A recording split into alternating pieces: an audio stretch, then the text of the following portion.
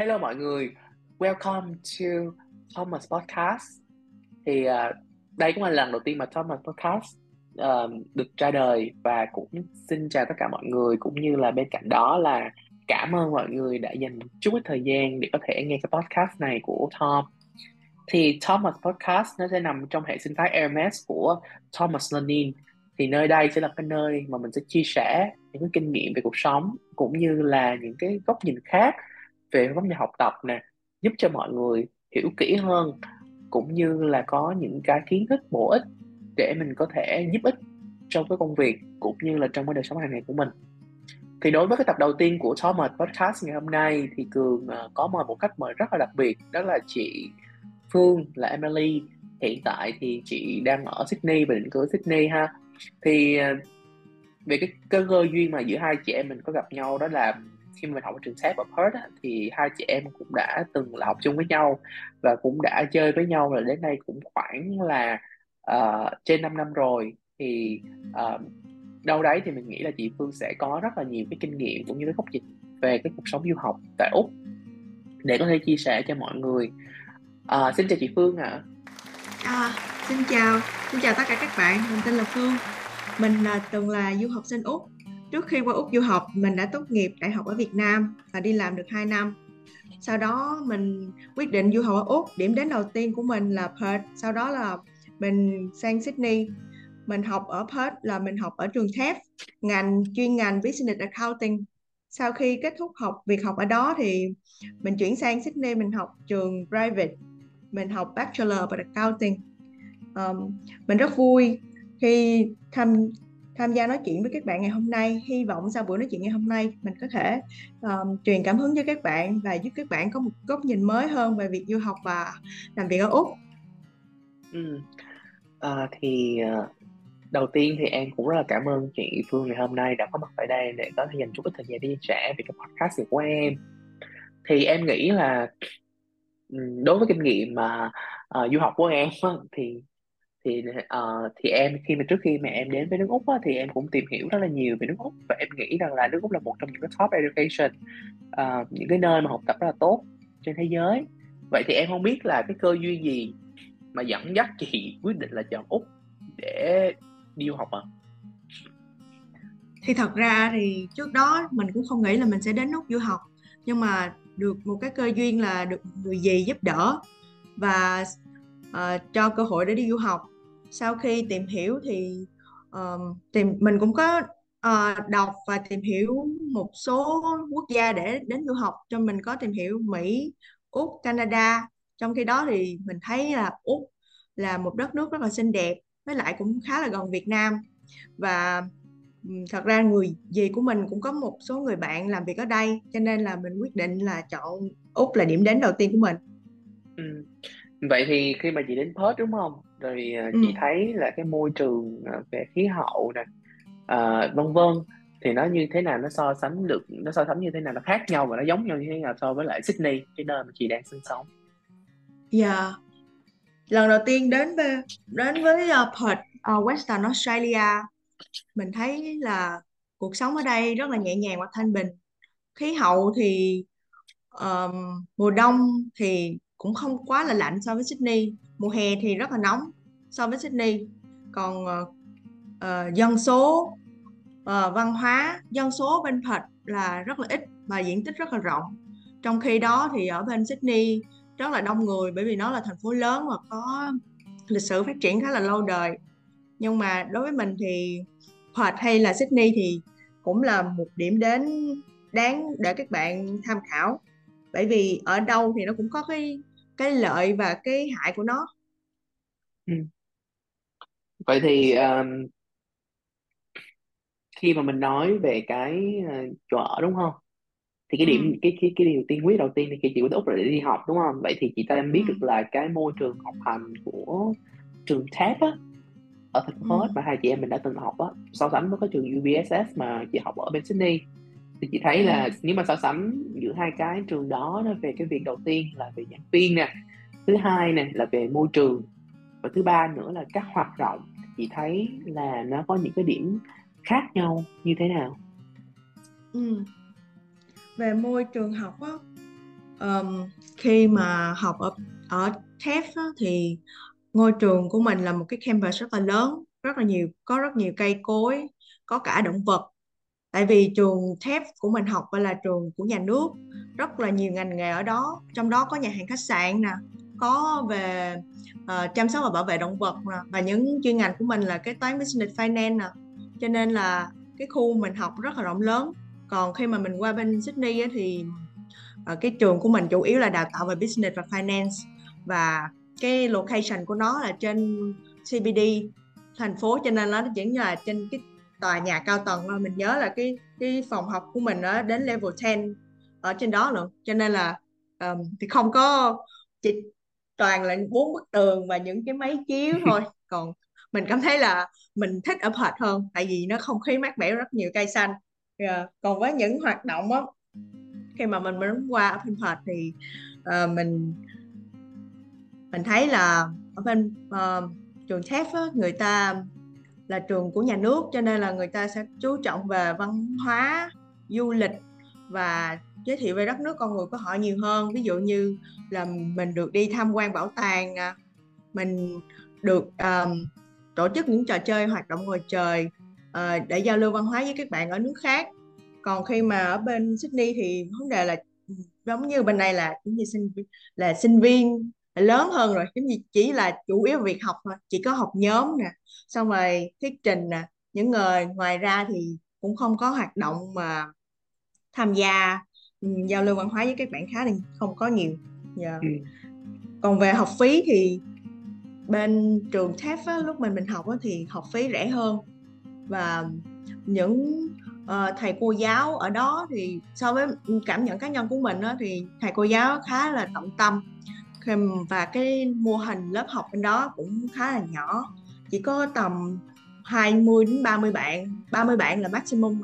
Còn khi mà mình học bên UBSS là mình ngồi một giảng đường lớn, ví dụ như mình học finance, kế toán, accounting đó, thì nó có những môn liên quan với nhau, những mà những môn mà liên quan với ở accounting và finance đó, đều học chung á, cho nên là mình sẽ học trong cái quảng trường rất là lớn, cho nên là cũng không nhớ rõ là có bao nhiêu bạn học sinh ở đó nữa.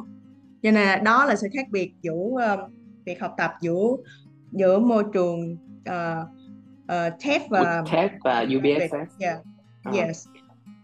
vậy thì nếu mà, tại vì em biết là ngoài cái việc học đó đúng không, thì mình tất nhiên là mọi người đều tìm kiếm cho nhau cái cơ hội việc làm.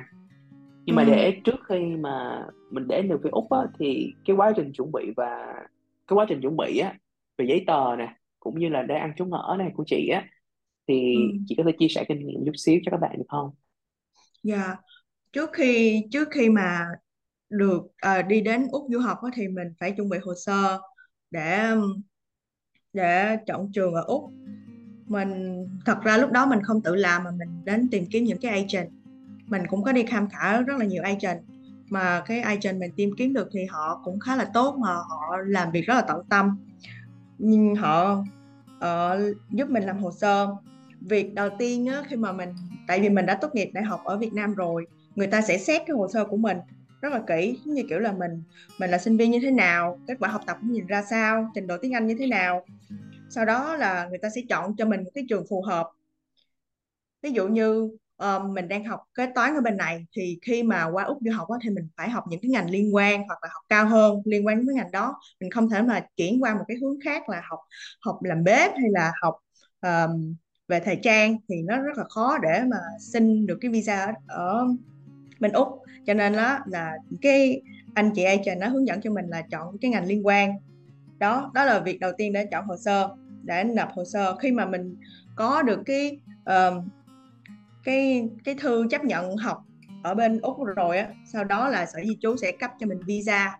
Mình nhớ là trong khoảng 2 tháng thì phải, mình có cuộc phỏng vấn từ bộ di trú, gọi điện phỏng vấn cho mình cũng khá là lâu. Mình nhớ không rõ, không lầm là khoảng hơn nửa tiếng. Dạ. Nhưng trong quá cho nên đó là các bạn phải chuẩn bị để trả lời phỏng vấn nữa. Bây giờ chuẩn bị là người ta sẽ hỏi những câu hỏi liên quan đến là tại sao mình qua đó du học, ước mơ của bạn là gì sau khi du học, xong thì bạn sẽ làm cái gì, bạn muốn ở lại hay là bạn muốn đi về, như là những cái dự định tương lai của mình trong 5 năm tới, người ta sẽ hỏi rất là kỹ, cho nên là mấy bạn hãy nhớ để trả lời câu hỏi đó cho họ. Giờ xong rồi, sau khi mà trả lời phỏng vấn xong một vài tháng sau thì người ta sẽ cho mình kết quả.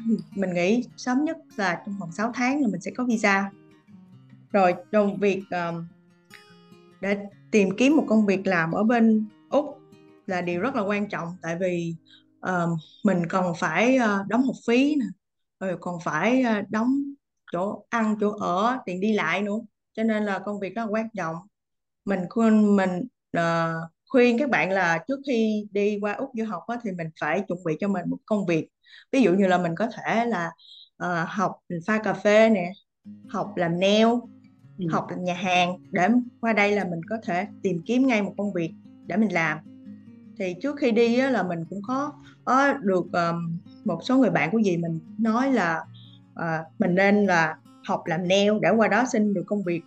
Nó khá là dễ dàng và cũng có một cái thu nhập ổn định.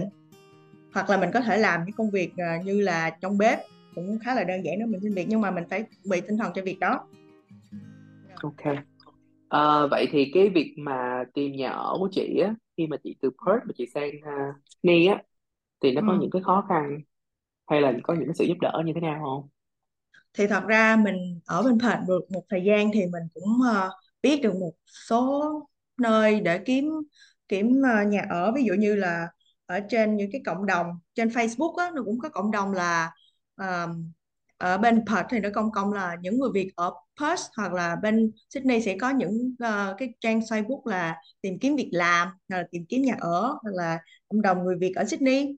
Mình có thể lên đó để tham khảo và kiếm chỗ ở, hoặc là mình có thể đọc báo. Ở bên đây là có báo, hoặc là mình có thể tìm kiếm những agent để kiếm nhà cho mình. Thật ra thì mình rất là may mắn, mình trong quá trình đi học á, mình có quen một số người bạn, sau đó là mình làm quen với họ, là họ rủ mình về sống chung. Và sau đó xong mình gặp được một người bạn rất là tốt và hợp ý, cho nên mình sống chung với họ và xây phòng.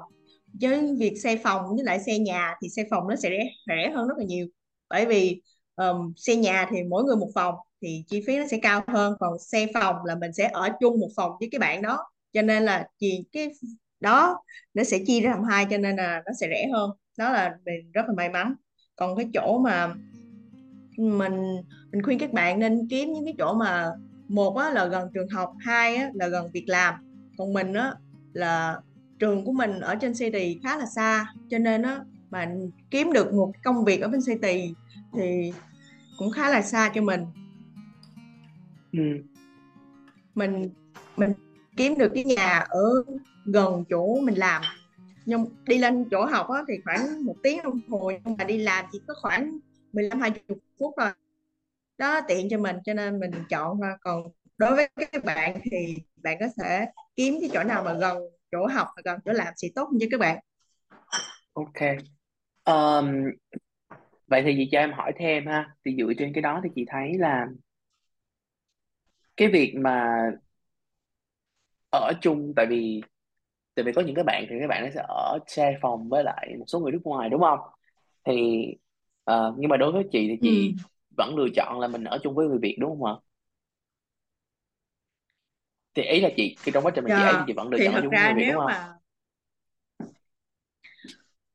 thật ra theo cá nhân của mỗi người thôi. Lúc mà Ừ. mình đi học á, là cũng có một số người Việt mình không hiểu tại sao nữa, mình cũng thích kết thân với rất là nhiều bạn nước ngoài khác, nhưng Ừ. mà tại vì không hiểu tại sao nữa, chắc có nghĩ là đồng hương đồng cảm á, cho nên mình cảm thấy là người Việt á nó sẽ dễ dàng hơn đối với bạn, mình deal với họ nó sẽ dễ hơn. Đó là cảm nhận cá nhân của mình thôi.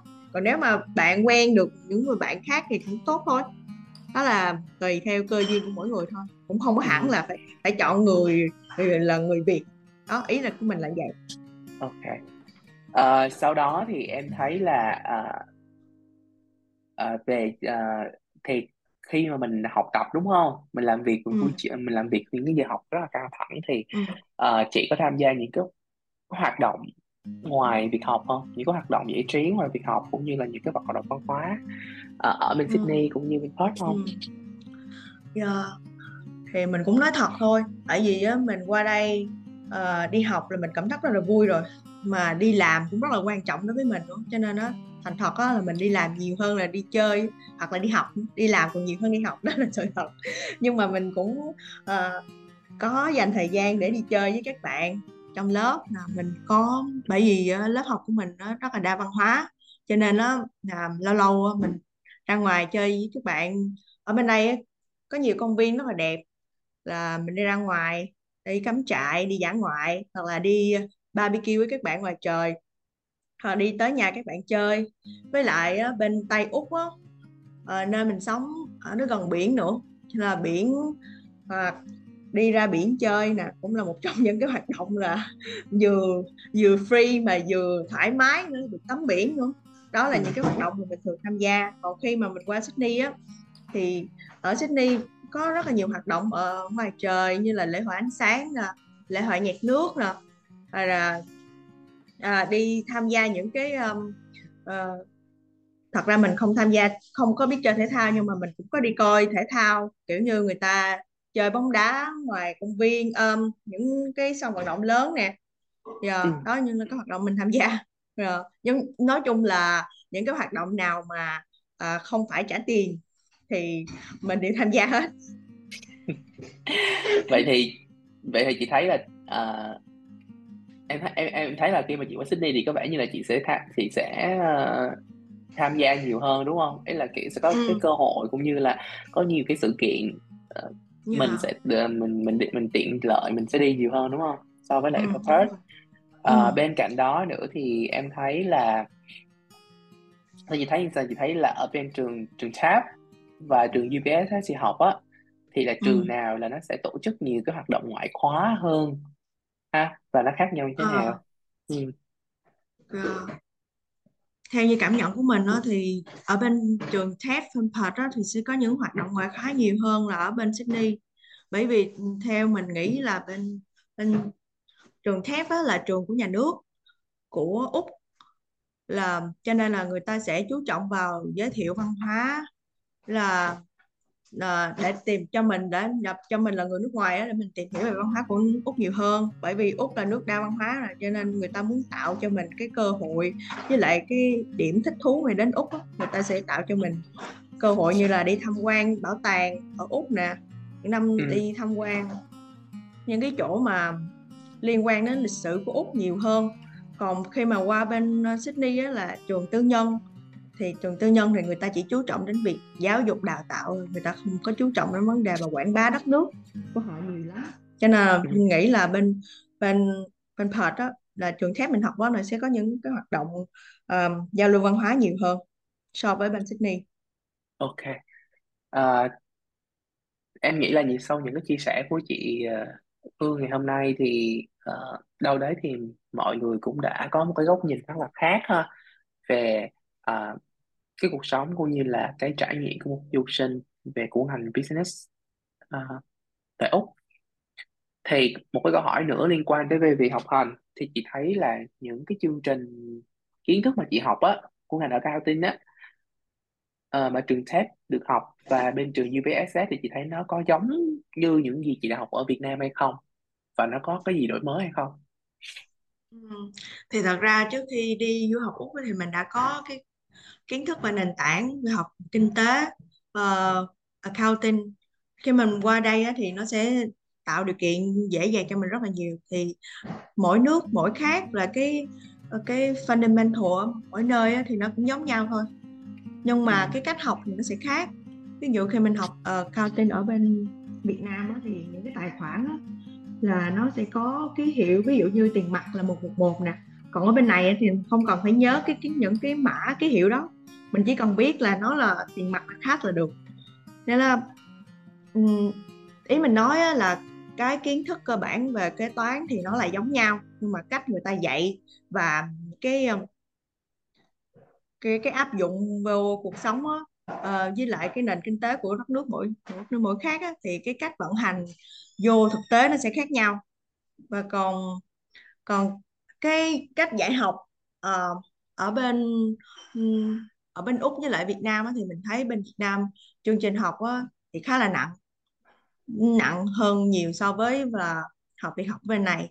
Bởi vì bên này người ta ờ, chia ra từng học kỳ, một năm mình đến 3 học kỳ luôn, còn bên Việt Nam mình một năm mình chỉ học có 2 học kỳ thôi, cho nên nó không có quá nhiều thời gian để mà giải lao và nghỉ ngơi á. Với lại chương trình học Việt Nam á, nó nặng hơn nhiều so với ở bên Úc, nên theo mình đó thì mình cảm thấy là học bên đây không có nặng lắm. Vấn đề là mình chỉ cần mình hiểu và mình làm được làm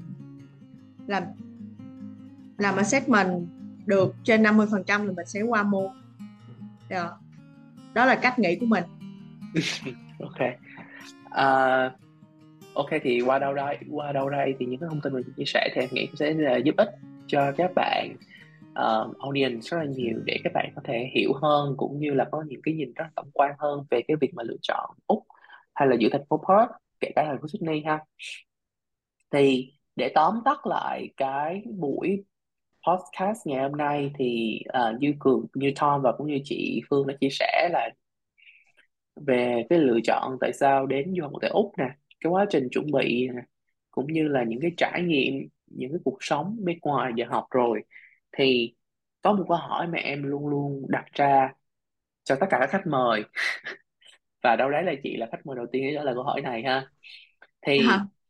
ừm, theo như những gì mà chị đã trải nghiệm, thời gian sống tại hai thành phố cũng tương đối lớn tại Úc, và chị làm việc đến ngày hôm nay, thì một cái câu hỏi đặt ra dành cho chị cũng như cho em và cũng như tất cả các khách mời sẽ tham dự vào những cái tập podcast tiếp theo, đó chính là vậy cái chữ mối quan hệ nó có quan trọng hay không trong cái việc mà khi mà mình đi xin việc làm sau khi mình tốt nghiệp? À, thật ra cái câu hỏi cái câu hỏi mà relationship đó cũng khá là tế nhị. Thật ra thì mình cũng có đi làm ở Việt Nam, mình cũng có hiểu được một chút nào đó. Và khi mà qua bên Úc á, thì mình đi làm, mình cũng theo mình thì mình cũng nghĩ là cái việc mà có mối quan hệ á, thì nó cũng không hẳn là đúng 100%, nhưng mà nói không đúng thì cũng không phải là nói nói không còn mối quan hệ thì cũng không phải là đúng. Mình nghĩ là ngoài việc năng lực, khả năng của mình ra, thì nếu mà thực sự mình có mối quan hệ thì sẽ giúp dễ dàng cho mình ở bất cứ nơi đâu, ví dụ như ở bên nước mình hay là bên nước ngoài cũng vậy. Cho nên mình nghĩ là cái câu mà có mối quan hệ để xin được việc làm thì thật ra nó cũng là đúng đối với cái suy nghĩ khách quan của mình. Trải nghiệm của chị đúng không? Thì đâu đấy thì Dạ. đối với lại trải nghiệm kinh nghiệm của em thì nó cũng thật sự là đúng khoảng 60 tới 70%, chứ không phải là dẫn chơi. Nếu mà tại vì mọi người nghe tới cái chữ mối quan hệ, phải cần có quan hệ, thì người ta đều nghĩ theo cái hướng tiêu cực. Tuy Ừ. nhiên rằng là thật sự mà nói là đối với những cái gì mà góc nhìn em thấy được á, thì cái việc mà bạn có năng lực và bạn cố gắng ha, thì Ừ. nó cũng tất nhiên lúc đó thì bạn cũng sẽ rất là dễ dàng để bạn có thể tìm kiếm được cái công việc, ấy là bạn sẽ có cơ hội cao hơn đúng không, cho dù mà bạn Ừ. có năng lực mà.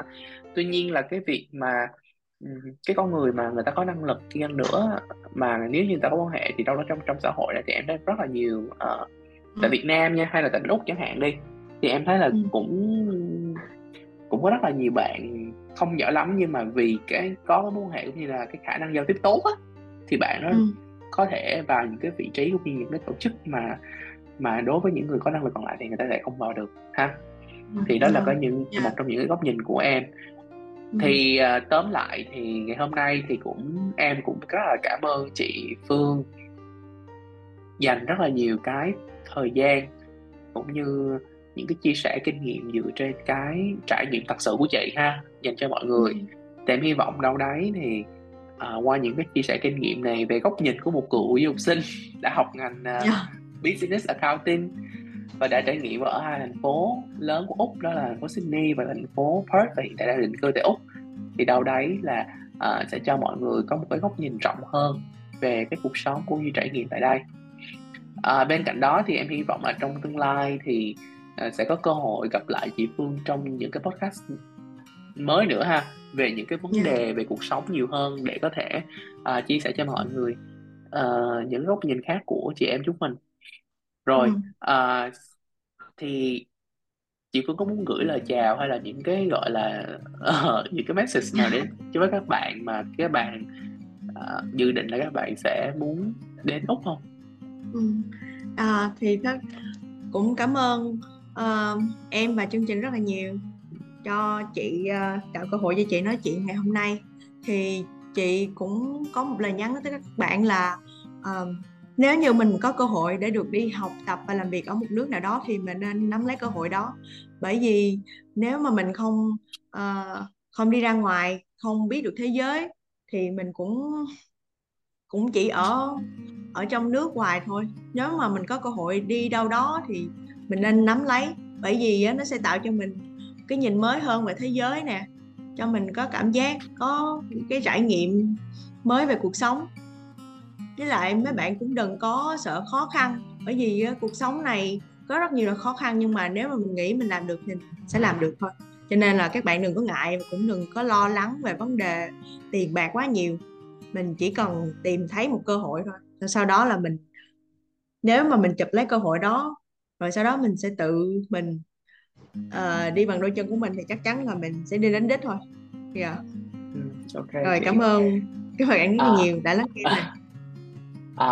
Sau lời cảm ơn của chị Phương thì Cường nghĩ là podcast ngày hôm nay sẽ được kết thúc tại đây ha, và hy vọng là các bạn sẽ đón chờ những cái podcast mới trong cái Thomas Podcast nằm trong hệ thống Thomas Learning LMS mà Tom đã gây dựng.